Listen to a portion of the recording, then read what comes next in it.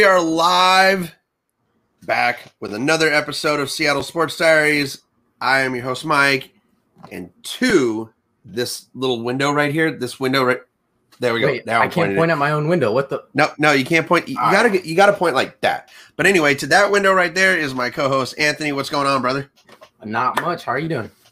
I'm doing pretty well, man. Dude, we had one hell of a week for sports. We had some big story coming out of the National League West. Trevor Bauer was suspended indefinitely by baseball. They are possibly going to be extending that suspension by another 7 games. And I want to go ahead and point this out real quick before we start. Everyone is innocent until proven guilty. Yeah. That's the big thing. Everyone's innocent until proven guilty. But both me and Anthony, we have actually seen some of these text messages that he has been sending. The alleged messages, let's put it that way. Yeah. And it's not looking good for Trevor Bauer. I believe that Trevor Bauer, his career might be over. I want to say that. I don't know if his career will be over. I don't know if someone's going to pick him up, but I think his career with the Dodgers is over. Me personally, I think, it's too early on in the investigation to really rule out or speculate what could happen.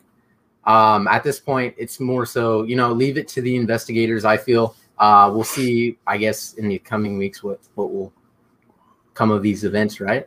Yeah, I mean, and here's the thing. Look, Trevor Bauer, if this hadn't happened, in my opinion, Trevor Bauer is one of the best things to happen to baseball. His YouTube channel, his social media, the way he presents himself on and off the field, it was perfect.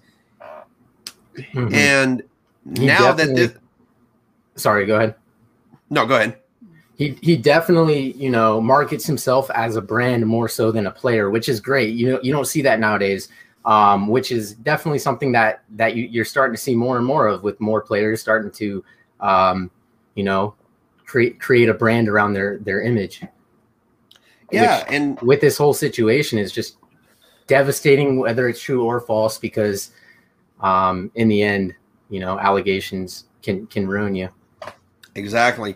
And again, everyone's innocent until proven guilty. We don't know exactly what happened, but the one of the bad things about this is that Trevor Bauer has not come out and denied this.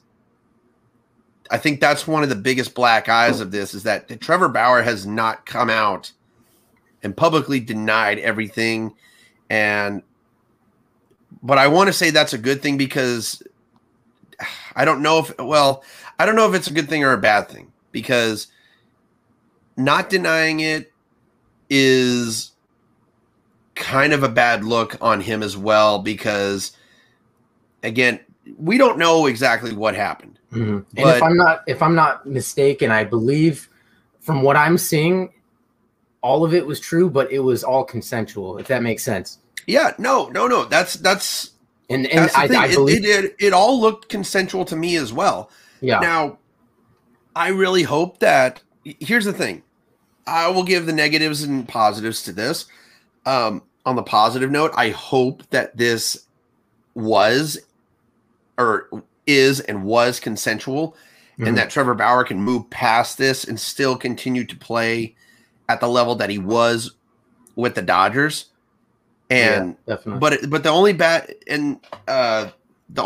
thing about the positive is that even though if he gets moved past it and it's proven that it was consensual, the harassment level from fans is going to be brutal. Yeah, definitely. And on the negative side, if this shows that it wasn't consensual and that it really was, as the allegation said, then, his career's over. And I believe that his agent, I think her career will be over as well. as just a sports agent as well. To be honest, my opinion on it, on the topic of his agent, Rachel Luba, correct? Yeah. You know, I don't necessarily see this hurting her as much because, you know, she's not necessarily the face behind him. She's not him. You know what I mean? In the end, she represents him, but has no connection to that side, his personal life. It's all business between the two. Yeah, definitely. I mean, it's this is just a bad thing to happen to Trevor Bauer because, again, there are so many players in this league that are really helpful to this sport. Mm-hmm. He was one of them. Oh yeah, he definitely helped market the game. He definitely is helping to grow the game. Yeah, and the fact that this is giving him now a gigantic black eye it's horrible. Mm-hmm. It really is horrible. And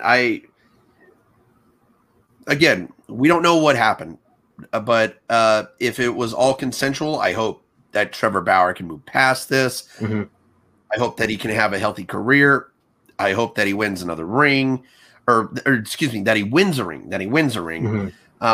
I don't. But I personally don't think. I don't hope he wins a ring. Mike, we don't talk like that around here.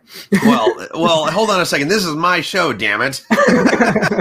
well, Mike, I'm a Giants fan, so we don't go there. Well, yeah, but here's the thing. I don't really give a shit. Fair enough. I know it has nothing to do with the AL West, right? Yeah. Well, look at you. You're a 49ers fan. I really don't give a shit about that. Oh yeah. But two different sides. We collide, but we don't cause some negativity in the end. You know what I mean? You and exactly. I like both sides of the spectrum. Niners, Seahawks. You know. Definitely. So let's go ahead and bring on real quickly our first fan who's actually going to be a part of the stream, Jeremy. The Jeer Dog. What's going on, brother? Hey, man. Doing all right here, man. Finally got my air conditioning working. It went out a week. That's a big. It's been like 90 here, so pretty good, man. How are you guys doing? Well, here's the thing. It may be 90 where you are at, but Anthony's got a bigger. He can complain a lot more because he's in Arizona. Yeah, 110 plus degrees. Our AC went out for about 4 or 5 hours. Oh my God. It was wonderful. Jesus. Yeah. Well, real quickly, since we got the gang all here, I think, Anthony, it's time to play $1 Million But real quick. Let's do it. All right. So, Jeremy, since you are new here, we have a game here that we play on every podcast called $1 Million But. It is a game where it gives you a situation where you get $1 million, but it is at a crazy expense. So are we all ready to play? All ready. Let's do it. All right. $1 million. But it's a big juicy one. Big juicy butt. Big juicy butt. Every time you see a TV, a random historical figure will travel from the past to fist fight you.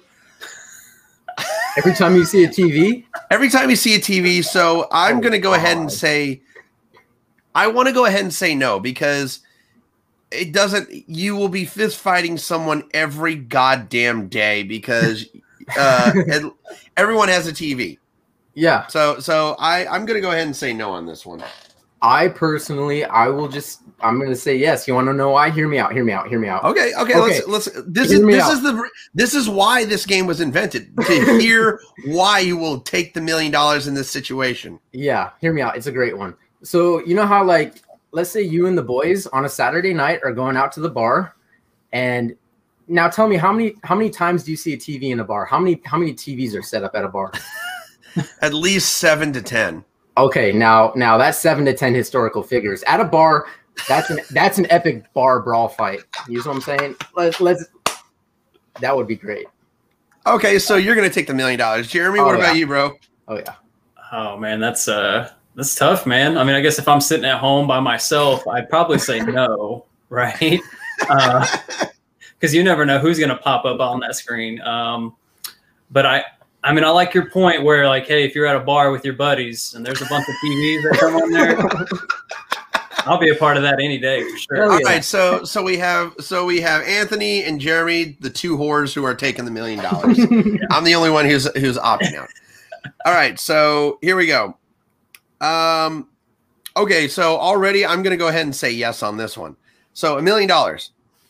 But every time you enter or exit a building, every fluid you consume for the next 24 hours will be alcohol. I'll take it. I'll gladly get drunk.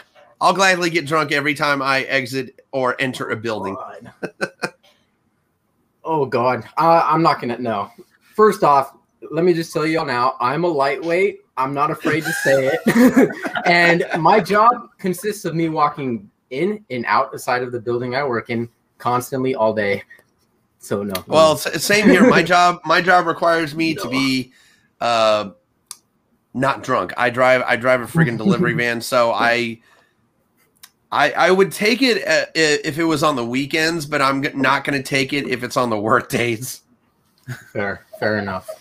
So what about you, Jeremy? Shoot, man, I work from home right now, so I would say yes, since I'm working at home. But if I ever go back to the office, man, I'm in and out of that building all the time, so probably wouldn't get anything accomplished if that was the case. Oh yeah, for sure. But working from home, I'll say right now, yeah, for sure. All right, so we have that. Let's go ahead and get on to the Mariners real quick. So we have the Mariners to talk about because it has been interesting to see the Mariners play this past week because we've seen a great walk-off on Friday. My voice is still recovering from that, by the way. You were at the game, right? I was at the game. Yep. I was at the game. And it was fantastic to see this win. It was fantastic to see the Mariners. Let's go ahead and also say this. So the Mariners also won on Thursday, 7-2 against Toronto. They take 2 out of 3 against the Blue Jays. Then first game against the Rangers. Logan Gilbert doesn't. He was actually looking sharp. He did look pretty well. He went 5 2/3 of innings. Unfortunately, 2 errors by Mitch Haniger. I'm going to go ahead and just say it. I'm going to blame Mitch Haniger for this. There were 2 runs that scored thanks to Mitch Haniger. He had 2 errors in 1 inning. It was 3-1 for a long period of time. And then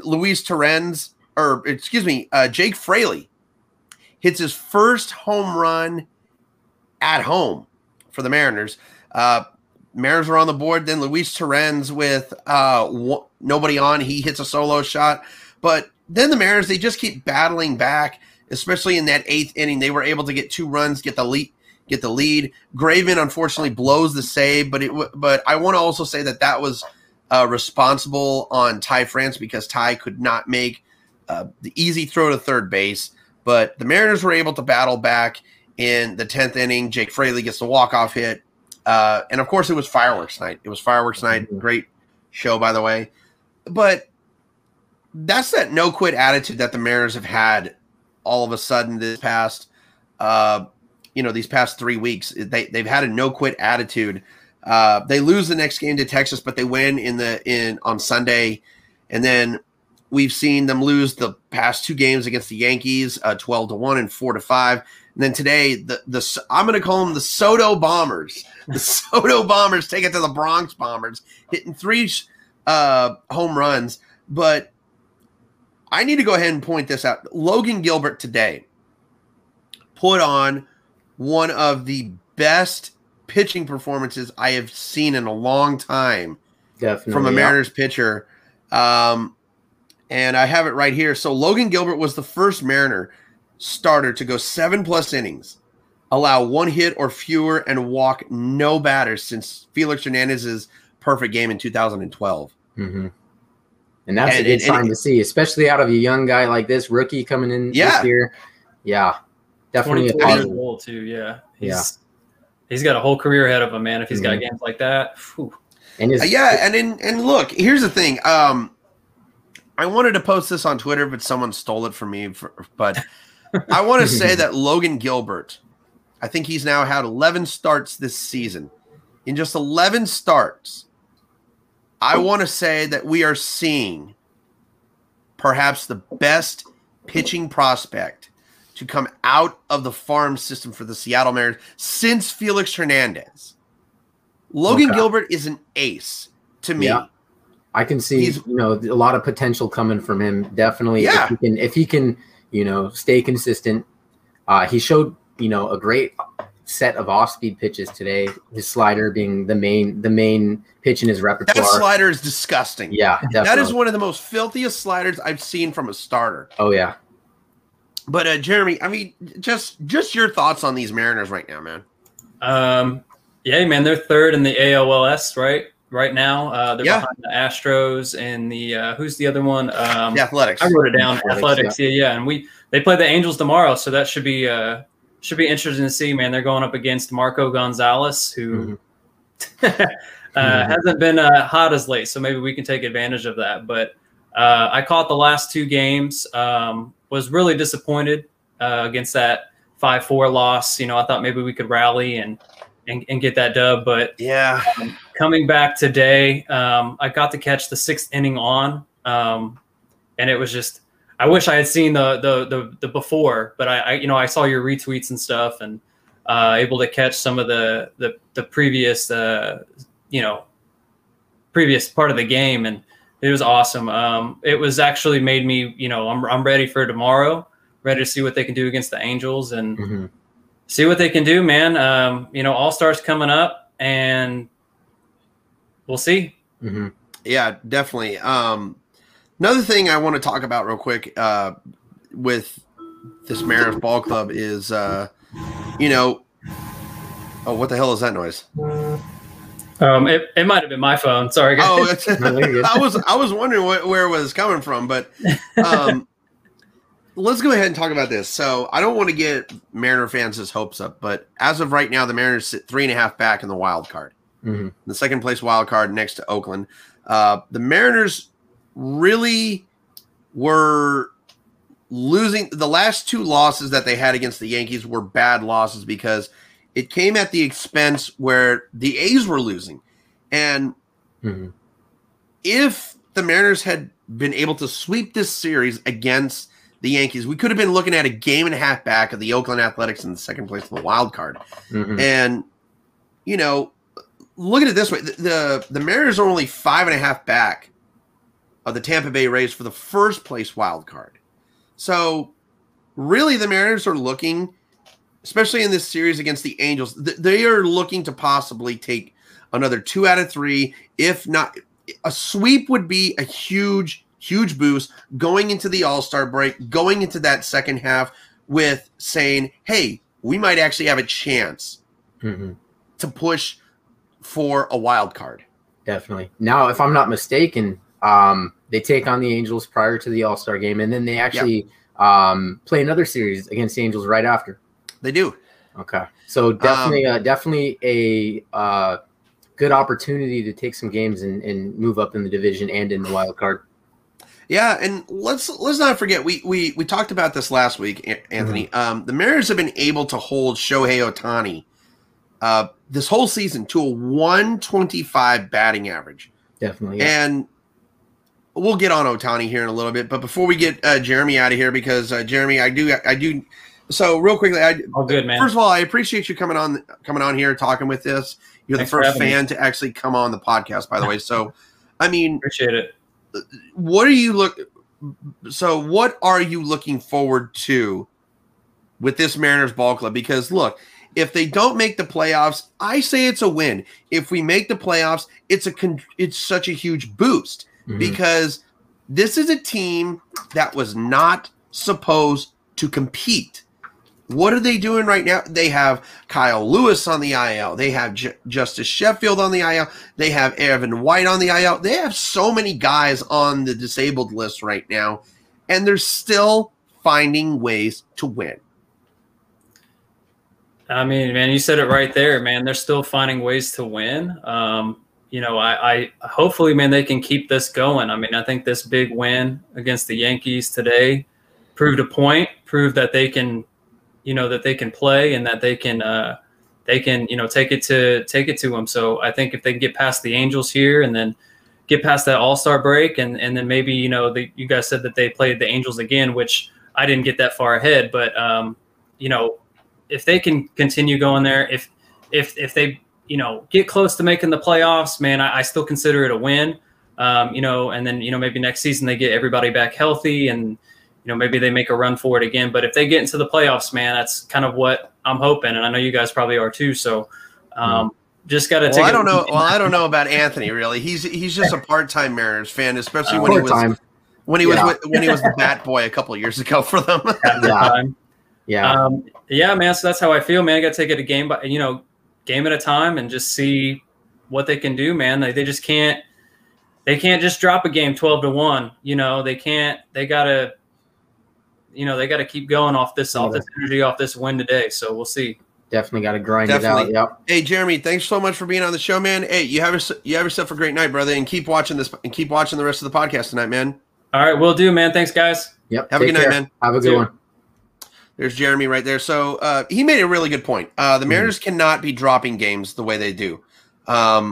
Look, a loss here and there is fine, but it's when games again, especially these last two games against the Yankees where they lost and the A's lost. Those are games that you have to capitalize on, especially because look, again, I've said it. If the Mariners don't get to the playoffs this year, I consider this season a victory because of how well they have progressed, with how well the rookies are playing, especially with how well Logan Gilbert has been pitching, because he's ever since his, I want to say, the third start, he has just been pitching out of his damn mind. Definitely. And they're a developing ball club. So a year like this is just, you know, it's a positive for the franchise. They're moving in the right direction. They're definitely not, you know, backpedaling in the opposite direction. Definitely an improvement upon their previous years. Yeah, definitely. 100%. And so real quickly before Alyssa comes on, I do want to also talk about this. JP Crawford, I think was severely snubbed at the All-Star game. Now he still has a chance at it. He does still have a chance. They said that Scott Service has been sending Kevin Cash text messages, that again Carlos Correa and Jose Altuve have dropped out of it. And this is the thing.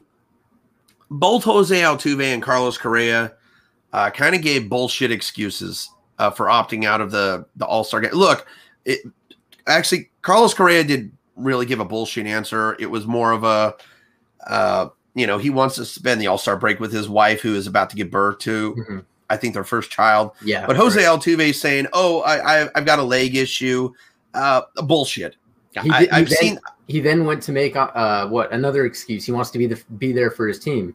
Yeah, and look, here's the thing. I don't believe any of this. The only one that I believe is Carlos Correa. I really do believe Carlos Correa, but in retrospect, I feel that both Altuve and Correa are opting out of the opting out of the All-Star game because they don't want to deal with the boo birds, and they do not want to be in that American League locker room. That is something that they do not want. They don't want to be in that locker room with guys who are going to, for one, give Jose Altuve a swirly because of how short that little dude is. But they will – I don't think it was a good idea to send any you have to have someone representing each team. But the fact that they're opting out, they know that they would get treated badly. I'm willing to bet you $1 million that they would have gotten treated so poorly. Well, they weren't the original selection, were they? They weren't. I don't think so. Let's see. That means they most likely had another pick to join the All-Star game. If I'm, correct on that. I'm trying to look it up now, but I'm not seeing anything. But otherwise, to see them both opt out, you kind of have speculations. You gotta wonder: is it because of this, or is it because of that? Is it because the fans, the locker room presence, or is it really truly because of personal reasons? You never know. But obviously speculations can be made from both sides of the arguments. Yeah. And getting on to the home run derby, I'm actually looking forward to this home run derby. I'm not even going to lie. I'm actually looking forward to this home run derby. It should be a lot of fun. The last time the All-Star game was at Coors Field, we all know who won the home run derby. And now we got a nice, decent selection of power hitters coming into. Yeah, and we got Vladimir Guerrero, or is it Vlad Jr.? Is he competing? No, he's not this year. Okay. So you've got Shohei Ohtani, you've got Joey Gallo, Juan Soto, Trevor Story representing the Rockies in Colorado, which is awesome. I like that. Yeah, I like that a lot too. Salvador Perez, which is kind of an interesting pick. I didn't really agree with that one because Perez is not really on a home run tear. I think he has 10 home runs. I think he's got somewhere around 14, 15, if I'm not mistaken. Okay, so a decent amount for a catcher, but I don't look at him as a power hitter, so I don't. It's kind of an odd choice. You got Matt Olson, another power hitter. And now I did like the Matt Olson one. I did that one. Oh yeah. Pete Alonso, and then Trey Mancini. Trey Mancini, that's going to be a fun one to watch after coming back from what was it? He had cancer, I believe, correct? He did have cancer, and honestly, I kind of want to cheer for Trey Mancini because I want to see just a storybook home run derby winner. Oh yeah. But I want to talk a little bit about Shohei Ohtani. Shohei Ohtani is doing things that we as a generation have never seen before. He has 32 home runs as we speak before the All-Star break.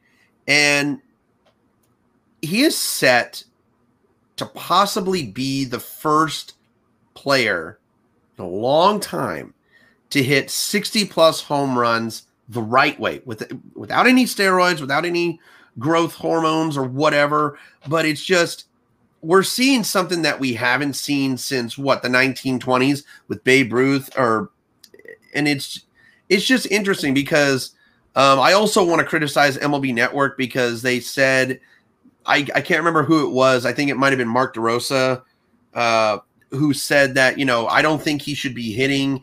I think he should just be pitching. And look, here's the thing. You're MLB Network for a reason. Mm-hmm. Don't play down Shohei Ohtani like that because this is a once in a generation player. I don't think it's going to be a long. I don't know if we will ever see a player like Shohei Ohtani again because not many. I don't think players can do what Shohei's doing. Mm-hmm. And on top of that, for me personally, why would you want to, with a guy of that caliber, a guy of that talent, why would you prefer him to pitch over being an offensive threat when offense is definitely the main marketing point of the MLB? You want to see home runs whenever you're at a game. You want to see home runs. You want to see hits. They don't go. A lot of the fans, unfortunately, they don't go for the pitching. Mm-hmm. I mean, there are some people, true fans of the game who see both sides that love the pitching. They love seeing defensive plays. They love seeing the little plays here and there. You know what I mean? But for just an average viewer who doesn't really know much about baseball, you're going to want to market heavy home run hitters like Shohei Ohtani. Yeah, I mean, here's the thing. I don't really like that he's competing in the home run derby because I want to go ahead and point out Nelson Cruz. He's never competed in the home run derby because he has stated that it would throw his swing off. And that's what I'm a little bit worried about Shohei Ohtani is, are you going to be able to continue your swing the way you have in the first half going into the second half after doing a home run derby? That's why I'm kind of hoping that Shohei Ohtani does not make it out of the first round. I don't want him to possibly damage that swing. I don't want him to damage his arm to where his season's going to come to an end because he is scheduled to both pitch and hit in this All-Star game. They haven't stated when he's going to pitch. I believe that he should be the starter for the American League. Okay. But I see him as a mid-game entrance. I see him somewhere around the 4th, 5th inning, maybe a little earlier, 3rd, possibly. Mm-hmm. But on the topic of that, him entering the home run derby, I think you might have retweeted this as well on Twitter. It was Angels hitting coach. He had mentioned Jeremy Reed, a name that I haven't heard in a long time. Former Mariner, by the way. Yeah, he had mentioned Shohei Ohtani. He doesn't even take batting practice, and he's doing all this crazy stuff this year. You know what I mean? So to see him enter the home run derby, if all that was said was true about him not taking batting practice pre-game, to have him enter the home run derby, which is almost in a way batting practice, you kind of got to wonder, is that going to mess with his swing? Exactly. Yeah. And we got our special guest tonight, Alyssa Charlston from Q13 Fox. How we doing, Alyssa? I'm good, guys. How we doing? Thanks for having me on. Oh, not too bad. Thanks for joining us. In honor of you, got to open the White Claw. Oh, I love it. I'll have water. Not as cool. Definitely not as cool. No, it's okay. All right. I support it. Hydration, right? Yeah, it's key. Especially especially here in Arizona. Oh yeah, especially. Yeah, he's living in the 110 degree weather. Oh yeah. Woof. And you're a San Francisco 49ers fan. Like that's been a rough year. I'm kidding. Yeah, I'm kidding. Originally from the Bay Area, and now I'm living in this oven of a state.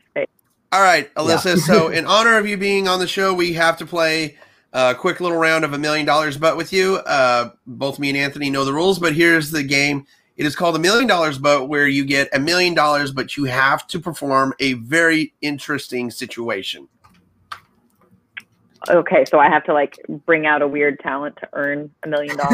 Pretty much. But you then have to explain why you will either take the $1 million or not take the $1 million.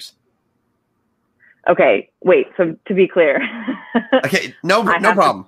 I have to do something cool to earn $1 million, like something that I'm really good at to earn $1 million. So no, you will actually get $1 million. Okay, you will get $1 million, but something happens to you every time this situation happens. Okay. Okay, so are we ready? Let's do it. Okay. I thought, never mind. Okay, so it's like a quick fire thing. You tell me something. Okay. All right, cool. So cool. $1 million, but every time you, even though I'm laughing at this one, every time you see a stop sign, you have to wax off all the hair on your body below the neck. Every time you see a stop sign? Here's the thing. I'm going to say no. I'm not doing it. I'm not taking that because I'm an Amazon driver. I see a stop sign every goddamn day. Definitely. Oh, definitely. So I would not do this. I don't think anybody would do this. I'm not getting this. Look, here's the thing. The arm hair, that's not going to hurt. The back hair, that's not going to hurt. Leg hair, it might hurt a little bit, but everything in between that'll hurt. I'm not going to take that. My answer is hard no. Absolutely not. Are you kidding? I'm not an Amazon driver, and I see at least 4 stop signs a day. That sounds like hell. And I'm not. You can earn $1 million another way from me. That's a no. Yeah. No for me too. Honestly, yeah. I don't like waxing in general. My girlfriend's tried to do it on me. I'm gonna stay away from that. No. Okay, so one more round, $1 million, but I hopefully this is a better one. Find out. Okay, so $1 million. But every time you're asked to donate money. What the hell did I just say? Money. Okay, $1 million. $1 million. But every time you're asked to donate money, you meet your hero and immediately vomit on them. So here's the thing. I'm going to go ahead and say I'll do this because I don't really get asked to donate money that often. I don't really get spam calls. So I'll still get $1 million.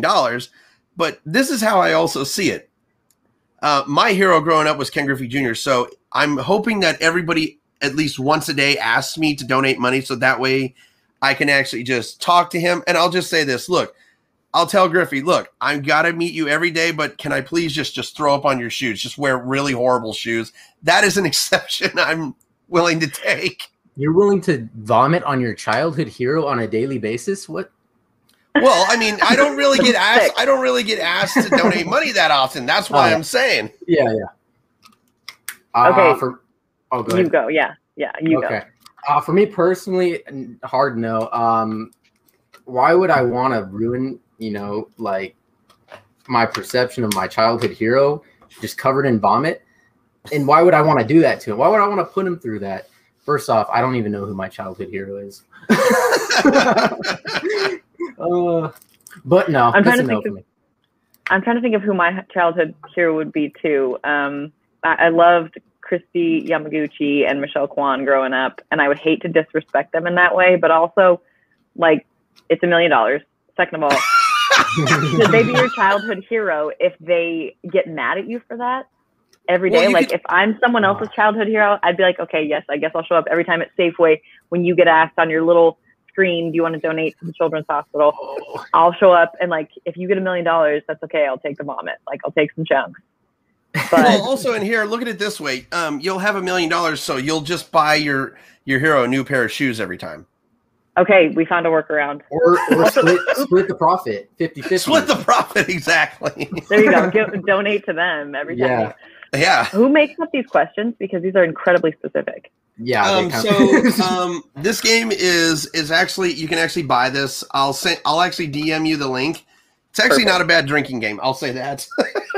But it is a company called Rooster Teeth. They're based out of Austin, Texas.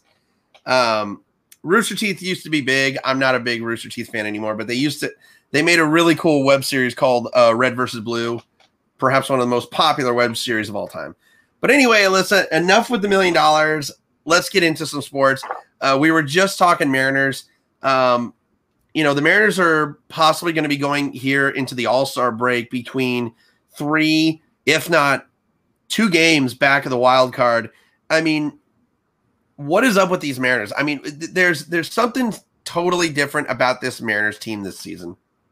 It does feel different this year, but I will say we cannot forget the past 12 years where they kill it before the All-Star break and then they let us down after, because that happens all the time. So I think what a lot of people continually give Scott Service a ton of credit because they've dealt with injuries. You don't have Kyle Lewis. You don't have Justin Dunn at full health for a while. You didn't have Marco Gonzalez. Like, yes, he's done a lot with injuries and a lot with youth. But to really be impressive, I think they need to make the playoffs and continue to do what they're doing right now after this All-Star break. Continue the hitting. JP Crawford, keep, fueling him. Let him have some more freedom and more, just continue to build his ego in the locker room in any way you can, because he's such a lighthearted spark plug for this team. Logan Gilbert, can we talk about him? I mean, I'm sure you guys already did today. Yes, let's talk about Logan Gilbert. Retiring 18 batters straight tonight against the Yankees, like it was nothing. Scott Service said, like, that's what they expect out of him. He's beyond his years. He does not get phased, and he's been fantastic. If you continue to have that, Marco getting back on track. I mean, I know he's had a couple rough pitching debuts or outings, but I mean, that the man has gone through a lot this year, not just having a baby. So there's a lot of pieces in this team that I think if you can continue to keep them together, you got to sustain it after the All-Star break. Yeah. Now we're starting to see a youth movement with the Mariners. Already mentioned, definitely a lot of younger guys coming up and trying to earn a spot. How many years out would you say the Mariners are from really competing and getting their pieces together to potentially make a run for postseason and much more than that? It's got to be next year. I think next year? Yeah. I mean, get Kyle Lewis back. We'll see how Kelnick, Kelnick finishes this year. When they bring him back, I'm imagining it's going to be close to after the All-Star break. Give him, they've let him kind of do his thing in AAA.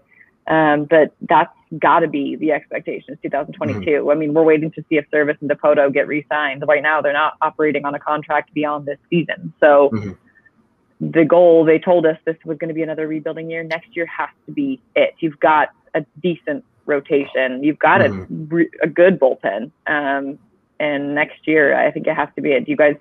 What do you guys see? So I'm agreeing with you. It is next year that I believe that the Mariners are actually going to start really competing and showing that they're going to be a serious contender in the American League West. I did make a video, I want to say a couple of years ago, and I made a prediction that what the hell was that? Anybody hear that buzz? Was it someone walking past? I don't know if that was. I heard a big old buzz. I didn't hear anything. I heard the buzz. It might have just been on my side. Possibly, yeah. But anyway, so I made a video a couple of years ago saying that in 2024, I believe that the Mariners, they will have everything. They will have all their pieces. They will have their big bats. They will have all their prospects up. And I feel like 2024 is the year that the Mariners are not just competing for the American League West, they're competing for the pennant, and they're going to win a World Series. I believe that 2024 is going to be the Mariners' year. Ironically, it's Griffey year. It'll be 2024. Ooh, I like that. So just imagine, and I will go ahead and put it out there. I would have been the first to call the World Series, and I'll be like, hey, Sports Illustrated, can you put me on the cover of Sports Illustrated because I called it? but no, I do see the Mariners next year. They're going to get not just better hitting wise, but they're going to get better pitching wise because I see Brandon Williamson, who is down in Double-A Arkansas. Julio Rodriguez. I don't see Julio being down in the minors for long. I mean, later this month, he's going to Tokyo to play in the Olympics for the Dominican Republic. We have Eric Falia down in AAA, who's going to be representing the United States in Tokyo. So that's going to be just incredible. I can't wait to watch the baseball being played in Tokyo again. But getting back to the Mariners, with this injury to Justice Sheffield, if it's more serious than they expected, I kind of foresee, Brandon Williamson possibly getting the call up because Jerry Dipoto has stated on the radio that once they get up to Double-A, then that is where it ends. Basically, they are ready to get called up to the big leagues because really, I kind of see Double-A as that area in minor league baseball where it is competitive, where all of those prospects are there. You have the tough prospects. You have that tough pitching. You have that tough hitting. AAA is just a kind of journeyman's league. You don't really have those prospects up there, which is why we're seeing the success that we are from Jared Kelenic. But I love the success that I'm seeing from Jared Kelenic right now. He is getting so much confidence. Mm-hmm. And I've said this multiple times on this podcast, Alyssa, and I want to ask you, I think the failure at the big league level for Jared Kelenic was healthy for him. He never, ever, ever went through a failing process. Now he gets sent back down to Tacoma. Now he's got to get that confidence boost. And we've seen him not just get that confidence boost, but a problem that I was seeing with him, he couldn't hit the ball to the opposite field. He's been punching the ball to the opposite field a lot in AAA. Mm-hmm. Yeah, that's huge to see his growth and kind of like it.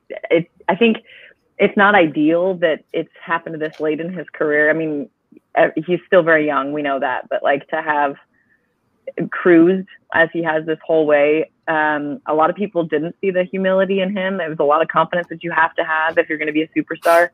But to fail at that major league level, I think it will humble him as he goes back down. And it was in front of a full capacity crowd, so I guess that helps a little bit too. But everybody was after that. What was it? His second game where he went off. People were raving. I mean, Seattle was so excited about him. The fact that he's able to make adjustments, the fact that he's making adjustments right now, we're going to see how coachable he truly is, because that's what's going to determine his success. How coachable are you at this level? Because you don't have the full tool belt. We saw that when he was striking out and hardly making contact before he got sent down. So how coachable is he? How who is behind him? Who's coaching him? Who's teaching him? I'd love to see Ichi get in there and get in his head and teach him a few things. But that could be one of the more exciting prospects. And I think earlier I might have said Justin Dunn was injured. I meant to say Sheffield. So I don't know if you guys caught that. Yeah. If I make a mistake, just call me on it. No, that's fine. We all make mistakes on the podcast. But the real thing that I am most concerned and I'm going to go ahead and state this, is we've seen so much positivity come from the fans that, oh, we're so excited for these rookies, these prospects. We haven't had a farm system like this in a long time. But what I saw today, I saw just 2 of them, and I can't find the tweets anymore. I think they might have been deleted. But there was a tweet saying, why are we relying on all of this young talent? It's not a guarantee. And that's a little bit of a fear of mine. I do have a little bit of a fear that, not all of these prospects are going to pan out. But I have a feeling that 60% of these prospects that we are counting on are going to pan out. Because, honestly, I haven't seen anything from Julio Rodriguez that tells me that this kid is not going to be a superstar. Everything from Jared Kelenic has told me that he's not going to be a superstar. Again, when he struggled, it was a good, healthy thing for him because it happened early in his career. He got sent back down, get that confidence booster. The one guy, and I've continued to rant and rave about this guy, the one guy that I'm so excited to see when he gets the call up, and I want to say it might be here at the end of the All-Star break, is Cal Raleigh. Cal Raleigh. And yes. I'm with you. So the reason why I'm so excited for him is because he will not be another Mike Zunino. And real quickly, big shout out to Mike Zunino for making the All-Star game here in Colorado. So happy for Mike Zunino. Even though that he was a strikeout machine for the Mariners, still loved him in a Mariners uniform. But yeah, the Mariners don't want to have another they do not want to have another Mike Zunino. What they have done differently with Cal Raleigh is Cal Raleigh has gone through each and every single class for the Mariners. Mm-hmm. His progression has been amazing. And I don't want to say that Kyle Raleigh's going to be that he's going to be a superstar. I don't want to say that all of our prospects are going to be a superstar, but if you get a Kyle Raleigh to come up here, hit between 250 and 270, hit between 23 and 25 home runs, driving 75 RBIs, I'm fine with that. I think that's what Kyle Raleigh's potential is right now. Mm-hmm, definitely. And if you get a catcher, honestly, that not necessarily is a superstar, but can fill in the role as an above average offensive contributor and just help out the team in that way, that's more than enough. You gotta have it. And I think by the time he gets up there, it's going to be like he'll be more of a fine wine. They're letting him age with the right process. And we've seen didn't they bring up Zunino a little too early? I can't remember. They did. They brought him up way too friggin' early. They spoiled him. Yeah. I will go ahead and say this. So real quickly, Alyssa, this is a non-censored podcast, but I'm just going to go ahead and say fuck the Jack Sorensics and fuck the Bill Bazies. Because I do want to ask you this, though, because this is a big, big question that I think a lot of Mariner fans might agree with me on. But the one guy that I think truly set the Mariners back 10 years, and I will take this to the grave, is Bill Bavasi. I think he truly is the reason why the Mariners have been in this kind of a downward spiral, why they haven't made the playoffs, because Bill Bavasi had one of the brightest young prospects in AAA called Adam. His name was Adam Jones. Traded him for a pitcher who was made out of glass.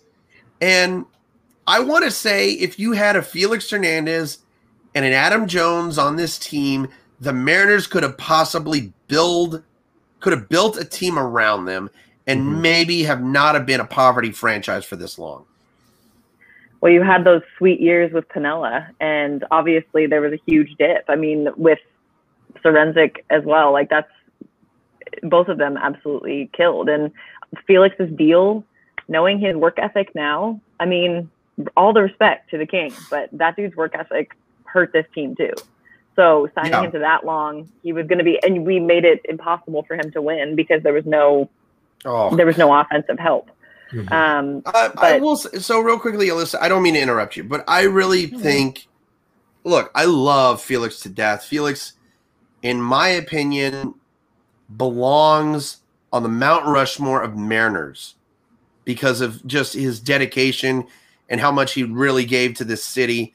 But I want to say I wished he would have never signed that contract with the Mariners and would have gone to New York and possibly won a ring, because I feel so sorry that Felix will never get that chance, ever.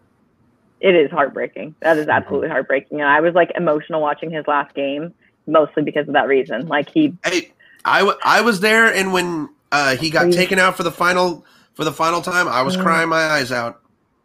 Tough. That's so tough. And players like that deserve, but I don't know. There are other things you can do. If you're supposed to be a leader on the team, you got to have some responsibility on you too. And he was the best player on that team with Ichiro. Yeah. With Ichiro, he had Ichiro for how many years? I want to say about 5 years. 6? Was it 6? Was it 6? Around there. But Ichiro's not going to step up and lead a locker room. He's not going to give a speech to rally the crowd. That should have been on Felix. And from what I know, Felix was not easy to be around in the locker room. So stubborn as hell and lazy. Ugh. So it's at the end of it. So that's my no, I agree with that 100%. Felix, definitely his work ethic. I want to say over the last 2-3 years of his last years with the Mariners, he was not the same Felix. He was lazy. And especially that year that he got demoted to the bullpen, he was just very disgruntled, didn't really care anymore. And that's not how you should act as a player. That really is not how you should act as a player or as a leader. Real quickly though, I do want to go ahead and get into this. The Sounders are on a 13-game unbeaten streak, new MLS record. Brand spanking new MLS record. Raul Ruidiaz is on a scoring rampage. And Alyssa, I want to ask, is this the best goddamn Sounders team we've ever seen? Talent-wise, this is the most depleted they've been, which is crazy. They've had so many injuries. They've got guys away on international break. Like both Roldan brothers are gone, and they are still either getting draws or winning like they did last night. And shout out to Kellen Rowe, who's new this year out of Federal Way. He's a local product. Let's go. Love that. Love it. Love the blonde faux hawk. This team has been incredible. And speaking to some of their analysts, like they've been Brad Evans, former Sounder, he's like, this is easily the most injured and most like adversity driven team. Like they've handled more adversity than any team he's seen in the past. And when you say this could be the best Sounders team ever, that's saying so much, because we know they've won the MLS Cup twice. They've never missed the playoffs since they've been around. Something the Mariners can't say. Maybe the exact opposite of what the Mariners. It's unreal. Like this team is so freaking talented, and they're not doing it with like flashy offense. So fans don't want to go to the game. It's not flashy offense, but it's still fun. And Raul Ruidiaz, somehow you still have a guy that's competing for the Golden Boot with Hernandez down in with the LA Galaxy. Yeah. So this Sounders team, though, like you said, it's depleted. We don't have Stephen Fry. We don't have Jordan Morris. Right. We don't have Nicolas Ladero. The fact that this Sounders team has been competitive for 13 straight matches, not losing a single game. I mean, I'll say this. I don't want the Sounders to win the Supporters Shield. I don't want them to win the Supporters Shield, because we all know that trophy's cursed. Nobody wins the MLS Cup when you win this. Look at us when we won the Supporters Shield. We sucked in the first round. We got knocked out. I mean, I don't want us to win that, but I think, though, that if the Sounders were to win the Supporters Shield this year, it would be a different team, because they wouldn't say, they would not be like other teams where they say, oh, we're the best, we're going to have a cakewalk to the MLS Cup. I feel like this team would say, to hell with this trophy. This trophy doesn't mean anything unless we are holding up the MLS Cup at the end of the season. That's what matters to them, for sure. The weird thing, though, that Brad Evans told me is that the Supporters Shield matters a lot to the players, because it's who was the best overall East and West. A little bit less with, countrywide, nationwide this season. But winning the MLS Cup, that would be, they just continue to do insane, crazy things. And that's what matters to fans at the end of the day, because it's cooler to say you have a team that's won the MLS Cup 3 times. But that the way that they've done it, you're right. At the end of the season, when everybody's still trying to just stay healthy, and you have to rely so much on guts and what you've done at the end of games to stay in them and win them. This team has done that over and over again. And you don't have a doubt at the end of the game. Like, you don't have a doubt if they're tied that the other team, they're going to stop the other team. There's no way the other team is going to score and win, because it hasn't happened in 13 games. But you also know that guys like Raul Ruidiaz will step up because he's got that moxie and that confidence. And Brian Schmetzer stays this way the whole time. He never gets up or down, or like interviewing him, talking to the media is the funniest thing, because he doesn't let anybody get too excited about what they're doing. Exactly. And speaking of a guy who gave a funny interview, I want to go ahead and say this. Niko Kucherov, last night for the Tampa Bay Lightning. I don't know if you saw that interview. I didn't watch it. Okay, so let me go ahead and pull this up. So I will go ahead and play this clip for you, for everyone. But so first of all, congratulations to the Tampa Bay Lightning winning the Stanley Cup. Knew that was going to happen, because as soon as they went down 3-0, it was over. The whole series was over. But here's Niko Kucherov's post-game interview. Lightning, we have Nikita Kucherov. Media, please raise your hand if you have a question. We'll start with Joe Smith, The Athletic. Joe, let's hear it. How would you describe your congratulations? How would you describe your emotions right now after doing what you guys did? I don't know what to say. Back to back, and I couldn't sleep for 3 nights. And to be able to win this game is huge. Wesley was outstanding. MVP. I was telling him every day, Wesley, you MVP. You're the best player. And then they gave it to whatever the guy in Vegas, the Vezina. And then last year they gave Vezina to somebody else. Number one bull. Wesley took both cups. He took MVP, and I was keep telling him he's MVP. He's the guy that he's the best. He was on his head today, and he kept us in the game. And another shout out by him, remarkable. Can't even tell more. I'm so happy. I didn't want to go back to Montreal, but the fans in Montreal, come on. They acted like they won the Stanley Cup last game. Are you kidding me? Are you kidding me? John Romano, Tampa Bay Times. Their final was last series. Okay. Let him know. That's bad. So real quickly, again, huge. First of all, can we just say that Tampa Bay is now the new city of champions because of what they've gone through 2 years? Okay, Alyssa, I just loved you. I just loved you for that one. No, but it is kind of sickening that we had the Rays in the World Series. We had Tom Brady winning another Super Bowl. We had the Lightning win the Mickey Mouse Stanley Cup last year during the COVID. Now we have the Tampa Bay Lightning actually winning the Cup. But again, Niko Kucherov last night, I loved his interview because he was right. The Canadian fans were basically celebrating when they were down 3-1. You can't celebrate when you're down 3-1 like that. I get that you won game 4, but you still have 3 games to try to win, and they couldn't do it. Well, it had been 28 years since they'd been there. So, I think they kind of knew deep down, we got to celebrate this because there's no chance in hell that we're winning the Stanley Cup after those first 3 games. Come on. I get, don't celebrate, act like you've been there, but they haven't been there for 28 years, and they're getting throttled. So, if I'm Montreal, if I'm the Canadiens, I'm probably acting like I won the finals too, just to celebrate it. Because who knows if they're ever going to be back there. Gotta be appreciative of the little things, right? Yeah. So real quickly, Alyssa, there was a fan at the game who held up a sign. I think he's a POS for the rest of his life. I think I showed Anthony this photo. Did I show? Yeah, I showed Anthony this photo. Bad, terrible. No. He posted it. It was, I'm missing the birth of my first child to watch this game. and it was the game that they lost. And here's the thing. Sports are great. Sports, I want to say, are very important to us. They're near and dear to our hearts. Yeah.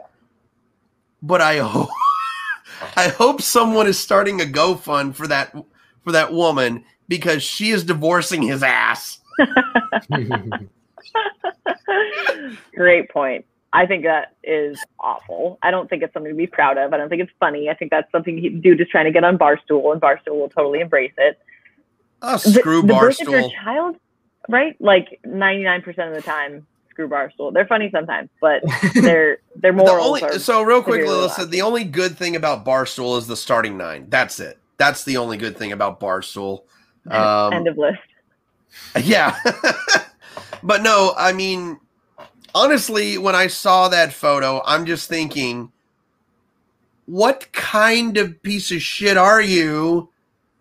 And again, Alyssa, you can speak freely for God's sakes, but I'm thinking in my mind, you are missing the birth of your first child for a freaking hockey game? And you're publicizing it. Like, you want it out there. You want people to know that you're a POS human. Like, how much of a douchebag are you? Ugh, that's ugly. That's ugly. I'm trying to remember any other terrible signs we've seen. Well, maybe, I mean, that's only second to the Tour de France fan holding the giant cardboard sign that literally caused like 28 injuries. Yeah, that was. I think I mean, actually, I still think the missing of birth of your child comes number one, worst human award. Tour de France comes next. That fan might still be at large. Definitely. Still large. Now, not to interrupt, we got a question in the chat. Mike McGuffey, what do you think Marco needs to work on if he wants to get back to 2020 form? That's what I was actually about to bring up that point just real quick. To me? No. Yeah. I mean, last year was so mentally taxing on people, and I'm not trying to give anybody an excuse, but I think focus-wise has just been tough. He didn't have the same kind of spring training that he normally gets because his mother-in-law passed away. So he wasn't there. I mean, I can't imagine being there mentally. That's got to be tough. He didn't get the same kind of preparation. And I think with COVID, I don't know. I mean, I don't want to make excuses, but I think command is what service says. His command has not generally been where it's been in the past. And it's because he's such a routine guy. He's such a, based on what he does every single day when he's starting.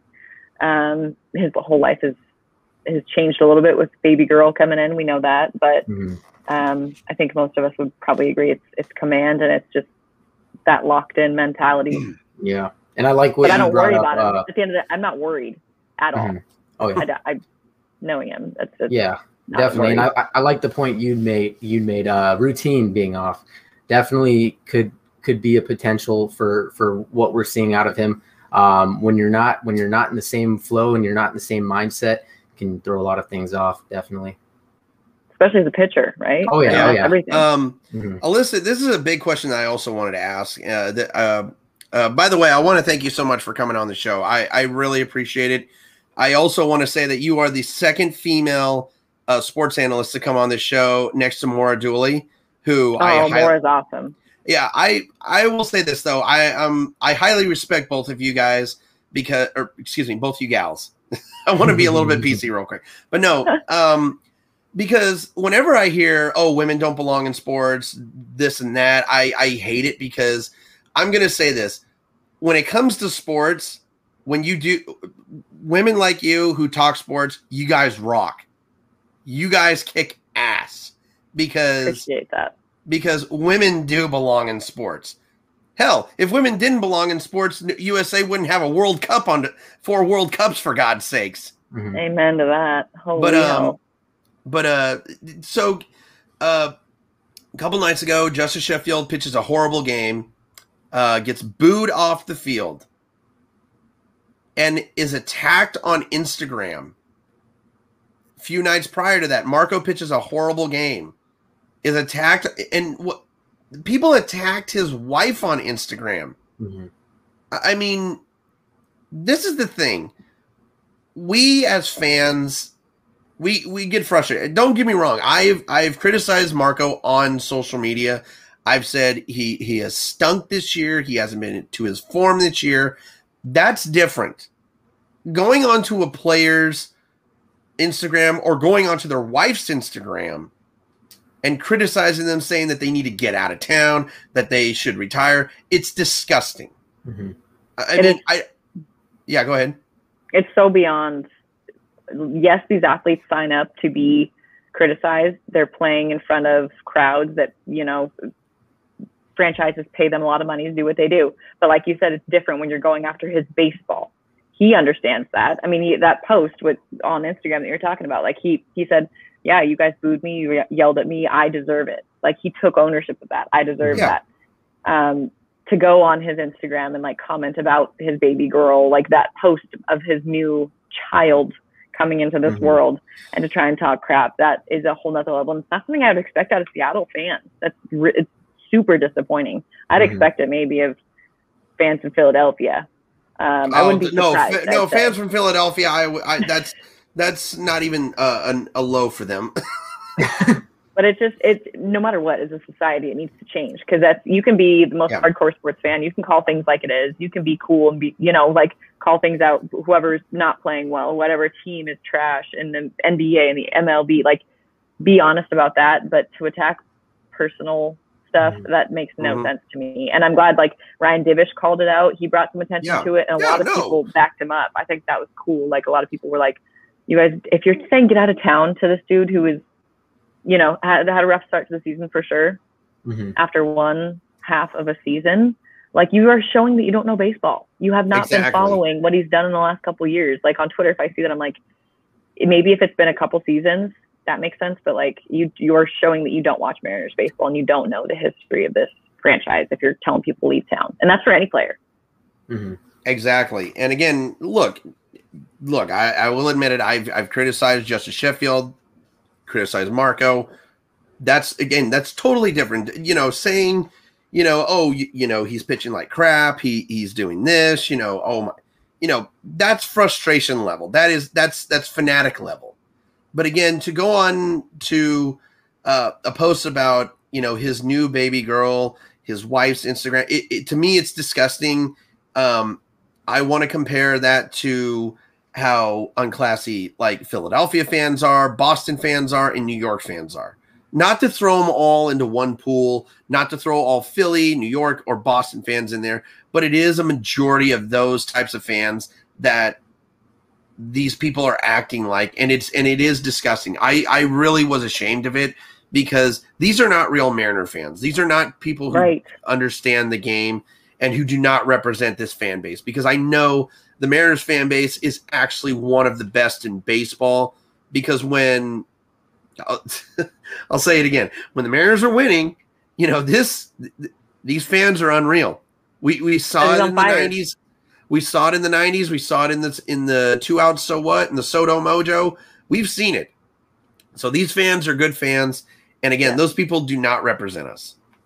Yeah. And as far away as we can pull from them, I think is a good thing. And like, we don't have to be perfect. We don't have to be all nicey nice to each other and pretend things are great when they're not. And the Mariners haven't made the playoffs in a really, really, really, really long time. But also don't lose your humanity. That's exactly. Before we get you out of here, again, Alyssa, I just want to thank you so much for being on this show. I want to get you back on this show. We will schedule the podcast on Thursdays to get you back on here whenever. Because again, Alyssa, I have so much respect for female sports analysts, because you gals are just incredible. You guys define sports journalism, because you guys, I want to say most of you gals just absolutely take a dump on most of the male sports analysts out there, because y'all know more than us. I so appreciate the respect that you have for us. It's like, I have all the respect in the world for male or female journalists. And when you see a good one, but there is a lot of extra flack we usually take. It's kind of like starting 10 points down as a female. It's getting way better, but you always have to worry about those like armchair journalists at home, generally older men, but older women as well, that kind of doubt you immediately. So let's also not be that, and let's just let everybody start out on an even playing field and see what they can bring. If they're terrible, that's fine. If they're a female and they're terrible, then they're terrible. If they're terrible and they're a guy, then they're terrible. That is what it is. But I appreciate you having me on and like having conversations like this. No problem. So before we get you out of here, here's a big question. Yesterday was the final day of the NHL season where we do not have Seattle Kraken hockey playing. Yes. We are, what is it? We are just 3 months away. We are 3 months away from the puck dropping at Climate Pledge Arena, and a guy who just won the Stanley Cup, Tyler Johnson for the Tampa Bay Lightning, I want to say is on my radar. He's on my radar for the Kraken to go get, because I want to say that he's, I think, 27, 28 years old. He is a guy that you can possibly build around. Another guy is, Ovi. I would love to have Alec Ovechkin on this team, because if they were to get Alex Ovechkin on this team, I'm going straight out and buying his jersey right away. But I mean, there is some expectations for this Kraken team. Most of it is, let's try to be the Golden Knights, but that's from people who just don't know hockey. The Golden Knights story was a totally different story. But I mean, honestly, what are you looking forward to most with this Kraken team? And in this first season for the Kraken, how do you see their season playing out? I'm really excited to see what kind of style they play. And that's one thing I was trying to get out of Dave Hoxbull, because I had him on for Cue It Up Sports a couple Sundays ago, trying to get an idea of, are you trying to be speedier? Are you trying to be more physical and big? Like what kind of style are you going for? And he kind of mentioned that they might be going towards speed and high IQ guys. I'm really interested to see how he does, because Philadelphia fans are kind of like, question mark, like why did Seattle hire this guy? So there is definite doubt about that, but I don't think he was given a ton of great opportunity. From what I hear, his GM, he got a new GM once he came into Philadelphia, and his GM would not allow him to bring up their top goalie within their minor league system, because he kind of wanted to hire his own head coach. So he was not put into a fortuitous situation. I want to see, honestly, I love hockey games, and I love the physicality, like the fights in person, the speed. I'm going to be totally honest about it, because I've seen Spokane Chiefs, and Tyler Johnson, Spokane guy. He's from Spokane. Yeah. It would be perfect to bring him out here. But seeing that level, and then like imagining NHL level, I've never seen an NHL game in person, and I want to so badly. I think, okay, so it's going to be, everyone says like you can watch it on TV and it's fun to watch and it's fast paced, but in person, it's going to be so different. Oh God, yes. So physical. It's going to be so intense. Sure. And the Seattle fans, like, how do we get behind them? We have a sick logo. That's all I know for sure. I love our logo. But one of my favorite tweets ever is playoff hockey. It's about playoff hockey, and it's John Boyce, or Bois, B-O-I-S. And he said, you can watch overtime playoff hockey, or one can simply motorcycle out of the back of a helicopter while snorting cocaine. That's how exciting it is. One or the other. Jeez Louise. Talk about an adrenaline junkie right there. Yeah. Right? Literally an adrenaline junkie. Literally. But adrenaline and yeah. So expansion draft, we're going to start building our team name. We're going to have names on the backs of jerseys. 21st. So one of the colors for the Kraken is actually kind of like mint green. Yeah. So would you be opposed to an all mint green Kraken jersey? Because that's one jersey that I was kind of hoping that we might see, because they haven't released the sweaters. They haven't released the anything really. They haven't really, but it is interesting to see. I would love to see mint green. I think that'd be sick. Accent color jerseys, I love. It can be confusing for me if like you're like the Phoenix Suns and like they have they look the exact same as like the Utah Jazz. Like that's when it gets confusing. I'm like, please just keep it like 3 general colors. I would love mint green, or like kind of like color you have on right now. I know it's Mariners, but it's kind of that teal. I mean, I would be about it. I'd be a teal or mint. That'd be sweet. Definitely. All right. I did get your private chat. You do got to head out. So Alyssa, hey, me and Anthony, like I said, we both appreciate the hell out of you coming on here, talking sports with us for over 45 minutes. And again, we would just love to have you back on here anytime that you want. Anytime that we would love to have you back on, I'll just shoot you a DM. I know where to find you. Perfect. Twitter. Love it. Thank you guys so much for having me on. Thank you. Love what you guys do, covering all the sports. And have me back on. I would love to be back. Definitely. Have a great night, Alyssa. Thank you. Bye, guys. Appreciate you. Alyssa Charlston. Like I said, Anthony, I have so much respect for women in that field because, again, I feel like they just put us guys to shame most of the time. Oh, yeah, definitely. And, there's always – different perspectives that, go unseen, and, it's good to have diversity. I love it. Oh yeah. Hell yeah. And, since I just got finished with the second one, popping open a third. Yep. Now you had mentioned, got to have the White Claws on deck, right? And gotta have and you were totally expecting me to have my White Claws on deck. I was really expecting you to have White Claws today. But instead, all I brought was coffee. I brought water. And I brought some Trulies to the mix. Oh man! So you're shaking it up. Yeah, shaking it up a little bit. You see what I'm saying? No, it's all I had. How much you want to bet that? What's that? How much you want to bet that? Like, if we were to send this to White Claw, they're going to say, "Oh, we'll sponsor you guys.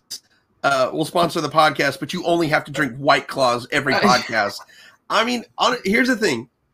If you send me the natural lime White Claws and you're paying me to drink it almost every podcast, I'll do it. I'm not really a fan of the other flavors, but I should actually kind of drink the other flavors though. Kind of experiment with them. I just tried for the first time. It was the watermelon, and honestly, I think that's my new favorite. I don't usually drink White Claw, but I think that one's a definitely. Actually, I did. I actually tried the watermelon not too long ago, and it actually so fire, dude. So fire. It really is. It's actually really tasty. But so with Alyssa gone, and real quickly, I do want to talk about this real quick. So again, Tampa Bay Lightning winning their second straight Stanley Cup, and Nico Kucherov with that interview. I just love it. I love and here's the thing, Patrick Maroon. For the Tampa Bay Lightning, just won his third straight Stanley Cup. Wow. He was part of the Stanley Cup champions before he went to the Lightning. So the fact that he has won 3 straight rings, I want to say that's kind of like GOAT status almost. It's all really when no matter what sport you play, your number one goal is to win a championship. Get to the competitive level that you aspire to reach, and then win the championship on top of that, and to have him do it 3 times, 3 years in a row, two different teams, that's honestly dream come true times 3. That would blow my expectations out of the water. Oh, 100%. Hold on a second. I'm sending a tweet to Alyssa again. I can't thank her enough because look, I love having our Seattle analysts on here. I love having sports athletes on here, but it's just you do feel a connection to a lot of your guests because again, it's so special to have someone like her on this podcast talking sports and just basically shooting the crap with her. Basically, I especially love how she handled $1 million butt really well. Oh yeah. I really do enjoy that game. That game's fun. It really is. We do have 2 more rounds before we get out of here. But I do also want to say this. Let's talk a little bit of NBA real quick. I know I'm not a big NBA guy. You're not a big NBA guy. But the Suns take down the Bucks in game 1. Chris Paul had another fantastic game. And here's the thing. So I used to be a big NBA fan. I used to love watching the NBA. I can't watch it anymore. The reason why is because I feel like so I don't want to throw this as an excuse, but I feel like the NBA has gotten a little bit too political. It's gotten to be just a bunch of it's also gotten to be like soccer where guys are flopping so much that it's not fun to watch this anymore. And might I add, from my point of view, my perspective, I'm not really much of a fan just because of the competition. It seems like, players will go to a certain team and stack it up. And when you put together a super team, it's not fun to watch that. Oh yeah, I like the underdog story, which is why baseball. My preference. And here's the thing: you never know what's going to happen in baseball. You never know. Yeah, let me go ahead and put this. So when Michael Jordan was with the Chicago Bulls, that was not a super team. People want to because you had Michael Jordan. That's your superstar. You had Scottie Pippen, who was one of the best power forwards that I've seen. He could shoot. Back then, the 3-ball was not really a big thing. But you had 2 all-stars on that team. But with these super teams, you have 3 to 5 all-stars on a team. Like we look at the Warriors, and that's just, a perfect example of a super team. And again, look at the teams in the 90s. Michael Jordan with the Chicago Bulls, he had Scottie Pippen, he had Ron Harper, Steve Kerr, Tony Kukoc, Horace Grant. So out of all those names that I just named, only one of them is an all-star. With the Sonics, you had Gary Payton, you had Sean Kemp, Hershey Hawkins, Detlef Schrempf. Now Detlef Schrempf, he was an all-star, I believe. I think once in his career, I can't remember, but no. And then the Utah Jazz, all they had was Karl Malone and John Stockton, so they didn't really have. They didn't back then. It was not. It was there. There was no such thing as a super team. Really, more if so, I want to, would you say it was more so like you mentioned a couple, GOAT caliber players, and then probably a couple key pieces to fill it in. Exactly. That's exactly what the NBA was like back then. It was you had an all-star, you had a possible another all-star, but you also had players who knew their spot on the team. Oh yeah. And that's what I loved about 90s basketball, mid-2000s basketball, because I think I stopped watching basketball probably around, I want to say around the LeBron Miami Heat era. I want to say I really stopped watching. I did watch 2010, 2011? 2009 to 2011, right? Yeah, about that time. And again, here's the thing. Super teams are great. That means that you just spent a shitload of money to get 2-3 players on your team. But that's not what makes a team. Yeah. The thing about basketball is it's not a one-player sport. It is a 12-man sport. You have 5 players who start out on that court, and you have 7 guys on the bench who play a key in just helping you win a title. This is exactly what this year's finals is about. You don't. This year's finals has actually had. This year's finals sees Giannis Antetokounmpo. That's it. That's it for the Bucks. For the Suns, you have Chris Paul, Devin Booker. Yeah. That's it. This is actually something that I have been waiting to see. I have been waiting to see 2 teams square off in the NBA Finals and not see hardly any All-Stars. It's more of an even playing field, which it can be up in the air. Who's going to win? Who knows? We'll see, right? So I still want to say that the Suns might actually take. I think I said last week Suns in 6. Suns in 6. So I'm going to stick with that. And I think that's a legitimate, answer right there. I think. Sorry, go ahead. We all know who the Suns in 4 guy is. How many games he's picking? Oh yeah. But yeah, definitely more of an even playing field. Going to be more fun to watch for the fans, and kind of speculate which way is it going to go. It's tough to tell. It is, and again, I love Chris Paul to death, and I'm cheering for him. Look. Here's the thing: Giannis Antetokounmpo is a superstar. Mm-hmm. Devin Booker is another possible superstar, mm-hmm. but because I'm seeing Chris Paul in the finals, that is what is putting me towards the Phoenix Suns. I want to see a guy who has gone in his 16 years in the NBA. This is Chris Paul's first trip to the finals. Mm-hmm. This is why I want to see Chris Paul and the Phoenix Suns win the finals, win the title, see Chris Paul get that ring. And I want to say that Chris Paul is going to play for maybe another 2-3 years. 2-3. Yeah, probably about 2-3 years. But yes. I want to see Chris Paul get that ring. Mm-hmm. That is what you want to see players like him who haven't been there get that ring. And it's good to get the nice mix rather than the consistency of, LeBron, Steph, back. You know what I mean? Like, yeah. So I did want to bring this up. So LeBron James, mm-hmm. I think we had this conversation last week. So let me go. Here we go. So LeBron James, right now, on the all-time scoring list, mm-hmm. is number 3.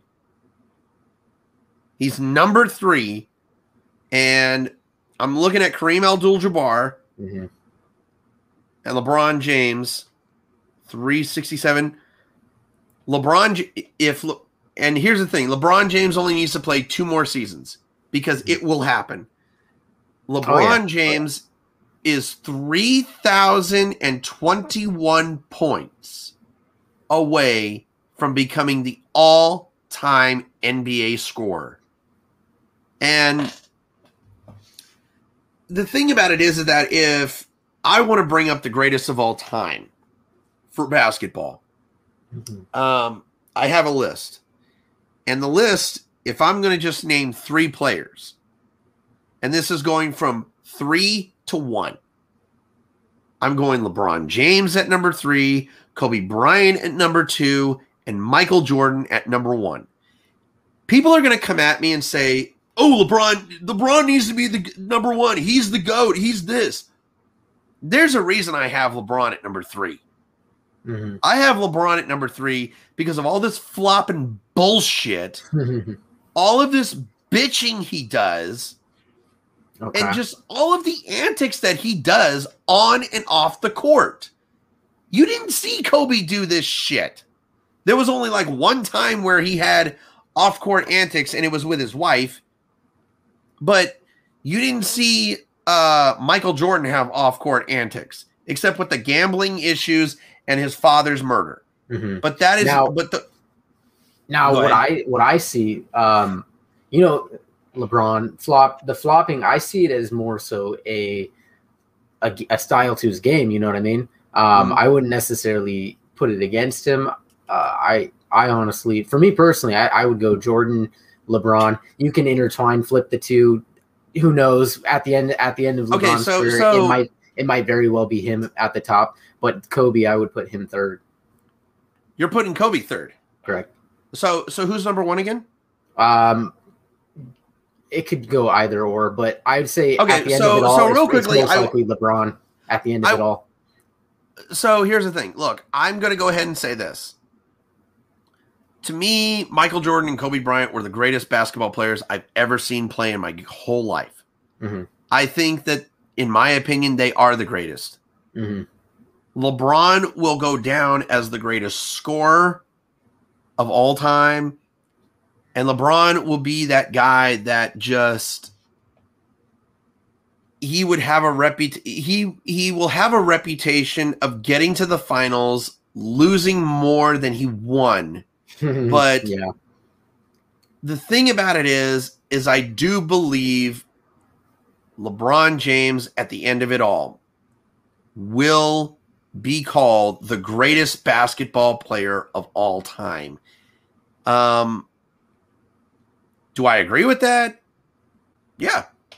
I'm gonna go ahead and say I agree with it, because I cannot look. There are going to be people on social media who will put their stupid politics, their stupid political beliefs, and just their stupid beliefs in front of everything and not see what LeBron did. Again, I am not a fan of LeBron's on and off court antics. I get it. I'll say that right now. This is the same guy that accidentally exposed his penis on live TV, so I get you there. But no, again, LeBron is a player who, when he came out of high school, he made this game look so easy. Oh yeah, the hype was there. The hype was real. I want to say he fulfilled the hype. So I'm going to go ahead and say this. LeBron James is the Ken Griffey Jr. of the NBA because of how easy he made it look. Oh yeah.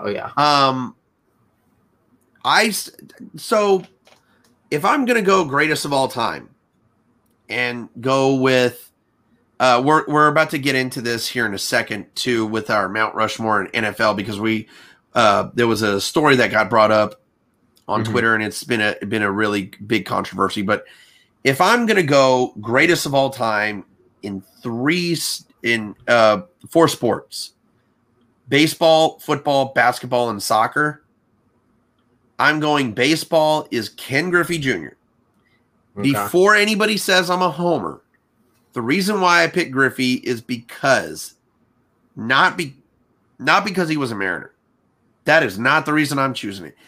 I'm saying Griffey because he really was the greatest. There was no Mike Trout is second to Griffey. You think Trout's second already with I think Mike Trout is second to Griffey because of just how easy he has made everything look. Yeah. I can see where you're going there, yeah. Football. If I'm going football, I know people are going to criticize the shit out of me for saying this. It is Tom Brady. Oh, I agree. There is no doubt in my friggin' mind. Tom Brady is the greatest football player that has ever put on cleats, put on pads, put on a helmet, and put that uniform on. He has got 7 fingers to show why he's the greatest of all time. Oh yeah. And look, that's not what defines Brady as the greatest of all time. That's actually part of it. The reason why I put Brady as the greatest of all time is because he's just done things that no one has ever done in the NFL. He made it look easy. Now, go ahead. You go ahead. You're good. Okay. And if I'm going to say soccer, I say Cristiano Ronaldo. Because people will say Messi, people will say Ronaldo. We can get into this argument all the time, but Cristiano Ronaldo the reason why I have all of these GOATs. So I said baseball, football, and soccer. So I didn't do NBA yet, but you said Jordan, right? No. Well, you mentioned your top 3. I had him top, but I'm going to go ahead and say right now my greatest of all time. Okay. In each perspective sport. So it's Griffey baseball, Tom Brady in football, Cristiano Ronaldo in soccer, and in basketball it's LeBron James. Why do I put all of these guys as the greatest of all time? Simply one reason. They make everything look so easy. They have made the sport that they play look so easy that it's ridiculous. It really is. Now, me personally, okay, so let's say I'm not gonna name soccer because I don't watch enough of it to really have an opinion on it. Yeah, go ahead. But my baseball GOAT. Now, Yeah, you might call me biased. It's not Barry Bonds. Okay. Was that a surprise? No, it really wasn't. To be honest with you, I have to say Willie Mays, true 5-tool player. Okay, so Willie Mays. No, yeah. I knew you were going to go either Barry Bonds or Willie Mays. I have to go Willie not Mays. Surprised. Now I am a Giants fan. There could be bias. There couldn't. But the fact that he was a 5-tool player and that he did it all, he did everything consistently. He can hit for power. He can hit for contact, speed, defense, everything. That honestly, just that has to, for me, it has to put him at number 1 on the list. Mm-hmm. For me, that's just me though. Okay, football. I agree with you, Tom Brady, just because not only his individual accolades, but his team accolades. The fact that he's able to, he's got 7 rings. You know what I mean? But the fact that he was able to overcome so much adversity, being picked so late in the draft, and to mold a career. The greatest 7th round pick of all time. To mold a career of this magnitude is just ridiculous. Now basketball, I agree. LeBron at the end of it is going to be number 1. It's kind of up in the air between Jordan and LeBron. It can go either or at this point. Yeah. What were you actually sending me on Snapchat, by the way? Oh, I just accidentally typed. Oh, so that's our GOATs. Mm-hmm. And look, here's the thing. I agree with you full-heartedly. Full-heartedly, yep. Full-heartedly. Full-heartedly on Willie Mays. I agree with you on that. That is a great GOAT to pick that because honestly is. And he made it look easy too. He made it look easy with that 1,000%. So again, let me go ahead and pull this up. So it was the Game Day NFL posted a tweet saying the Seattle Seahawks Mount Rushmore. Mm-hmm. And let me go ahead and see if they did. Okay, so they had the 49ers. They did the 49ers, but for the Seattle Seahawks, they put Russell Wilson, Steve Largent, Walter Jones, and Earl Thomas. And you know me as a Seahawk fan, right? But it's just, why would you put Earl Thomas on this list? He had not. Was he one of the best safeties in the league? Yeah. But why would you put him on a Mount Rushmore? I feel like the Mount Rushmore of Seahawks is Russell Wilson, Cortez Kennedy, Steve Largent, and Walter Jones. It's 3 throwback guys and the greatest quarterback to ever play for this franchise. Mm-hmm. And there shouldn't have never been a question about that, because Cortez Kennedy was one of the greatest sacking defenders I've ever seen play. I had the honor of watching him a couple times back in the Kingdom, back in the 90s. Steve Largent, before Jerry Rice. Steve Largent was the greatest wide receiver of all time, basically. Mm-hmm. He's his numbers are basically number 2 to Jerry Rice. Walter Jones, one of the greatest offensive linemen that I've ever seen. Hell, he made a cameo in The Blind Side, for God's sakes. Yeah. But and Russell Wilson's up there. Why? Because Russell Wilson has done something that no quarterback in Seahawks history has done. He's taken us to 2 Super Bowls. Excuse me, he's helped us. He's helped us get to 2 Super Bowls. He helped us win 1. Mm-hmm. Mount Rushmore. You can arguably say he was a spark for those teams, and still could be considered. Yeah. I will say this though. I agree with their Mount Rushmore for the 49ers. They actually got the 49ers correct. Oh yeah. It was Joe Montana, Jerry Rice, Steve Young, and Bill Walsh. Okay. So the question I have is, who do you have on your Mount Rushmore for the 49ers? Almost that exactly, but Walsh I would replace with Ronnie Lott. Okay. I am going to go ahead and say that's a damn fine replacement. Yeah. That is a damn fine replacement. I think they pretty much nearly nailed it, but I would switch around the 2. Yeah. Not gonna disagree with you 100%. Ronnie Lott, definitely one of the better, one of the greatest players to ever play his position. Running back, right? Yes. Or wide receiver. Or what? No, it was cornerback. Oh, cornerback. Oh, yeah, I forgot. But yeah, I mean, a lot of people, especially Seahawk fans, have a lot of devotion and love still for Earl Thomas. I will say this. I have no love and devotion for a man who behaved the way he did in his final year with the Seahawks. I was at the game where he flipped off Pete Carroll in the sidelines. That's not how you go out. That is not how you go out. Now, if we were to make this list based off of just talent, true talent alone, rather than personal, just the personal true talent alone. Yeah, true talent alone. Would you say that he deserves recognition up there? Here's the thing. This is the bad part about it, because I want to say, if you want recognition for defensive players, Mount Rushmore Seahawks defensive players, then I am going with Cortez Kennedy, Richard Sherman, Cam Chancellor, and Earl Thomas. You have 3 members of the Legion of Boom, probably the greatest defense of all time. And look, and that's not a homer thing to say. Most NFL fans who actually watch football will agree that the 2013-2014 Seattle Seahawks defense was the greatest of all time. I don't think we'll ever. It's hard to see a defense like that.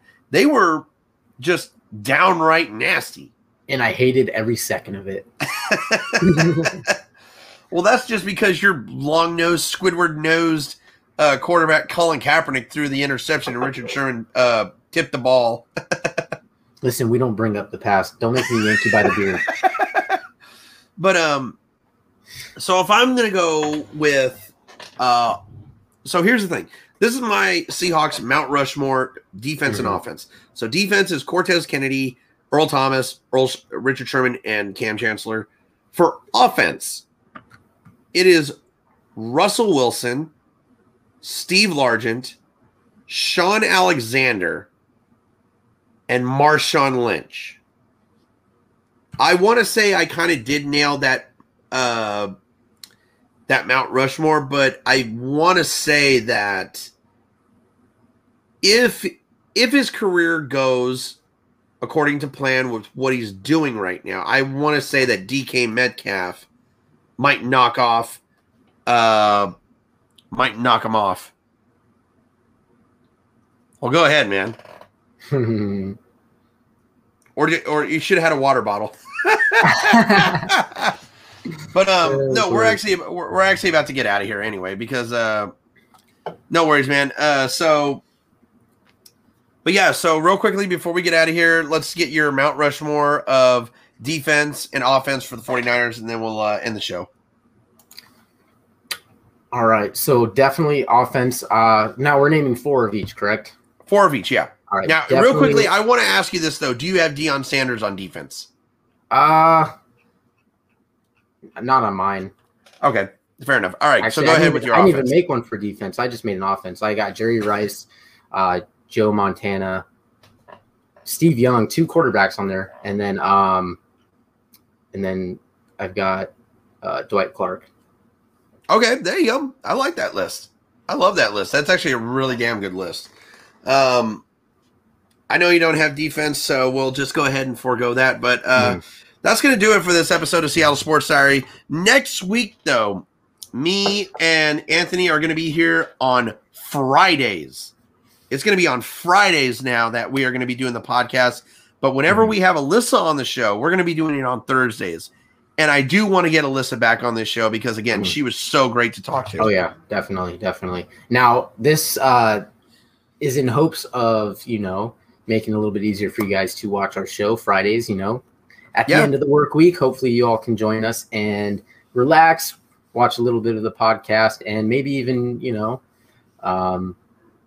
comment down in the comment section. We can get some questions from you guys and roll with it. Oh, yeah. In the near future. That would be fun. But yeah, definitely got you all in mind. We want to definitely have something at the end of the work week for you guys to wind down and relax and chill with us. Yeah, and do not forget to check out the movie commentary channel that we have. I just recorded a video today of Chad Vader season 3, so hopefully I'll be getting another recording here soon of the last season of Chad Vader. But then I will be taking movies suggestions from you guys that you want me to do a commentary on. I will say this though: the next 3 movies that I'm going to do, or next 4 movies that I'm going to do, is the Ninja Turtle trilogy and Titanic. Ooh. Obviously, Titanic. We've been hearing this for years, man. That's your favorite movie, ain't it? Oh yeah. Come on. I mean, there's no doubt. But the first Ninja Turtles film is my second favorite film of all time, though. But that's gonna do it for us. Like I said, we're gonna be back next Friday at 5:00. You guys can tune in here. Like I said, be sure to go subscribe to the movie commentary. It's BS Commentaries, standing for bullshit commentaries. Oh yeah. But everyone, you have a good night. Cheers.